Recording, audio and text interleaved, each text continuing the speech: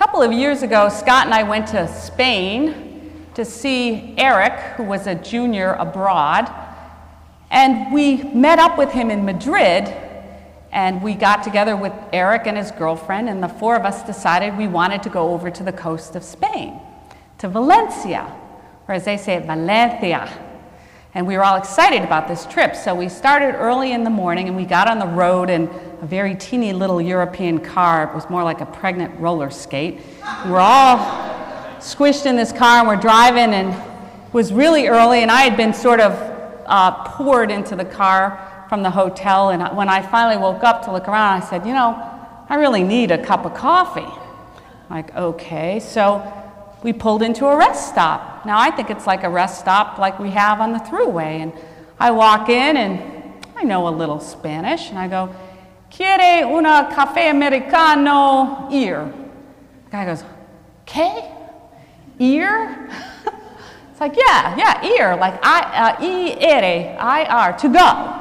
And the guy's like, he doesn't get it, and Eric's standing there kind of like this, and then this rapid fire Spanish starts between Eric and the guy, and they're like talking way too much for me to hear. And all of a sudden the guy's like calling the manager, and I'm thinking, what did I do? And people are coming out from the kitchen, and pretty soon there's all this flurry of activity. Cupboards are opening, and people are looking in places, and about 5 people are in the midst of this, and I'm just standing there in shock trying to figure out what is going on. Finally, this one guy holds up a styrofoam cup like it's the Holy Grail. I was like, found it! And they proceed to pour the cup in. There's like 5 people around while the cup goes into the styrofoam cup, and then they find some tin foil and they fashion a cover over it, and then they all come at me and they present it to me. It's like, whoa, okay, thank you, gracias.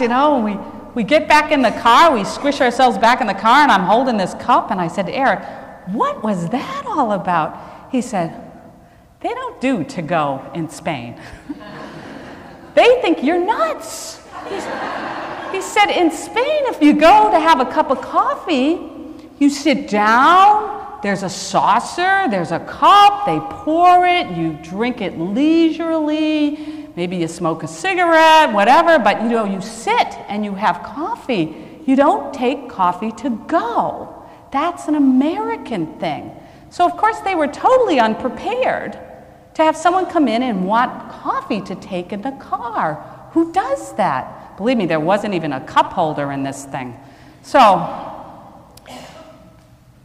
But as we spent some time in Europe, you begin to see that their pace of life is slower, that they do take time to sit and have a cup of coffee, that they're not about the instant breakfast or the 30-minute power lunch or all the things that we rush around and do. And how we in American society are constantly thinking about how do we get to the next thing and what can we do to get ourselves there faster and to do more and to be more productive. We don't value time out to just sit and have a cup of coffee. And I think the disciples in the gospel today were sort of in the American mode because it sounds like they had been rushing around and going places, and we heard in the gospel that they didn't even have time to eat. And Jesus gathers them around and he says, we need to go to a deserted place. We need to take some time out. And so off they go. They try to go to their deserted place, but when they get there, there are crowds of people. And they're all people who need healing. And what we hear in the gospel is that Jesus had compassion for them because they were like sheep without a shepherd. And Jesus had compassion for them. He understood that they needed to be healed. And he was the grounding force for them, the shepherd. And everybody who would have heard Mark's gospel a long time ago would have resonated with Jesus as the shepherd because they all would have known the Hebrew poetry, Psalm 23. The psalm that we read this morning, the psalm that most of us know, even if we're sort of on the fringes of Christianity, most people have heard, "The Lord is my shepherd, I shall not want. He maketh me to lie down in green pastures." And that's what we need. We need to be made to lie down in green pastures. We need to be called to rest. Think about it. When you have a physical injury, what's the first thing that happens?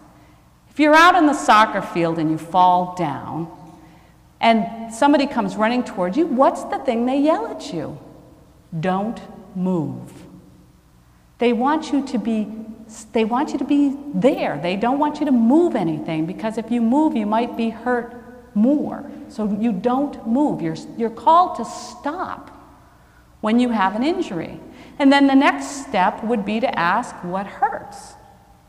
And so it's a time where you've stopped and you can consider, okay, what hurts? And then you assess, how bad is it hurt?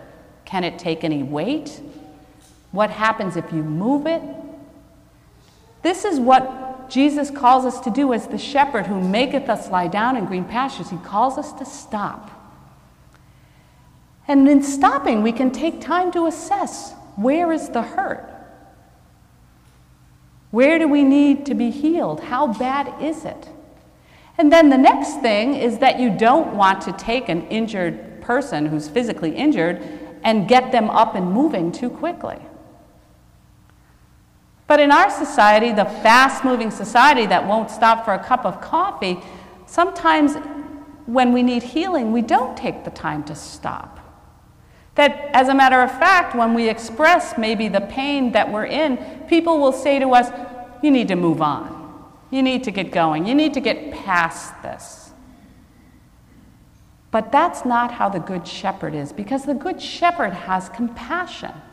And the reason the Good Shepherd has compassion is because the Good Shepherd knows what it's like to suffer. Compassion in the Latin is with passion or with suffering, that Jesus knows what it's like to be with suffering. There was one of the books I was looking at was talking about the German word Mitleid. I'm probably pronouncing it terribly, but David will straighten you out at coffee hour. Mitleid, which means with suffering, that it's compassion is what it means to understand what it's like to suffer, what it's like to be present to somebody who's suffering. And Jesus, as the shepherd, has compassion. Psalm 23, this is what I get to do as the preacher, comes after Psalm 22. I point out the obvious. Psalm 22 is the psalm that we read on Good Friday. It has the famous line that Jesus says on the cross in one of the Gospels, my God, why have you forsaken me?" The answer to that question is Psalm 23. I am the Lord your shepherd, you shall not want. Maketh me to lie down in green pastures, he restoreth my soul. In the connection of those two psalms, we learn that the shepherd does not abandon us, but the shepherd knows what it's like to suffer. So the shepherd can have compassion.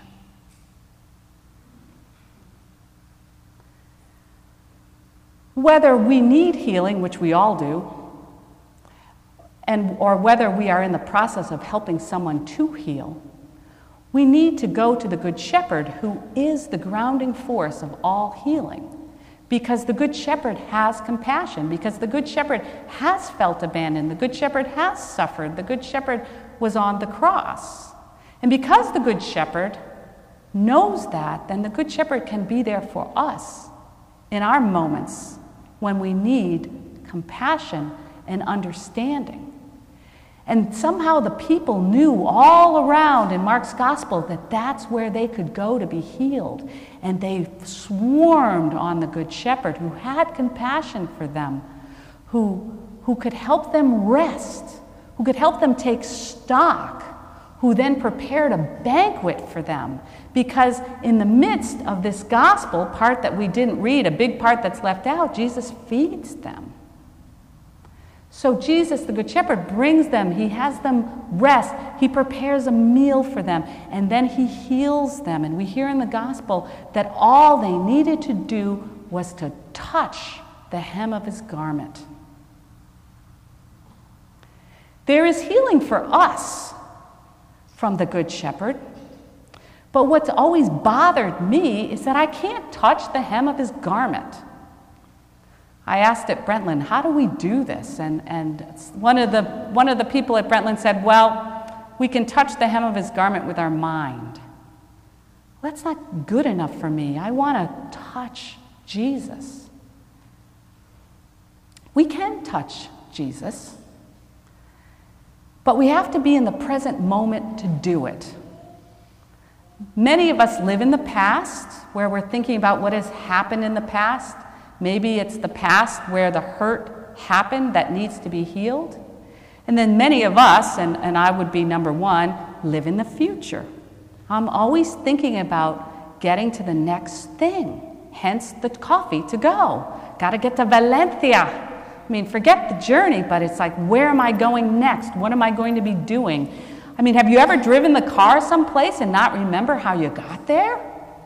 It's not good, people.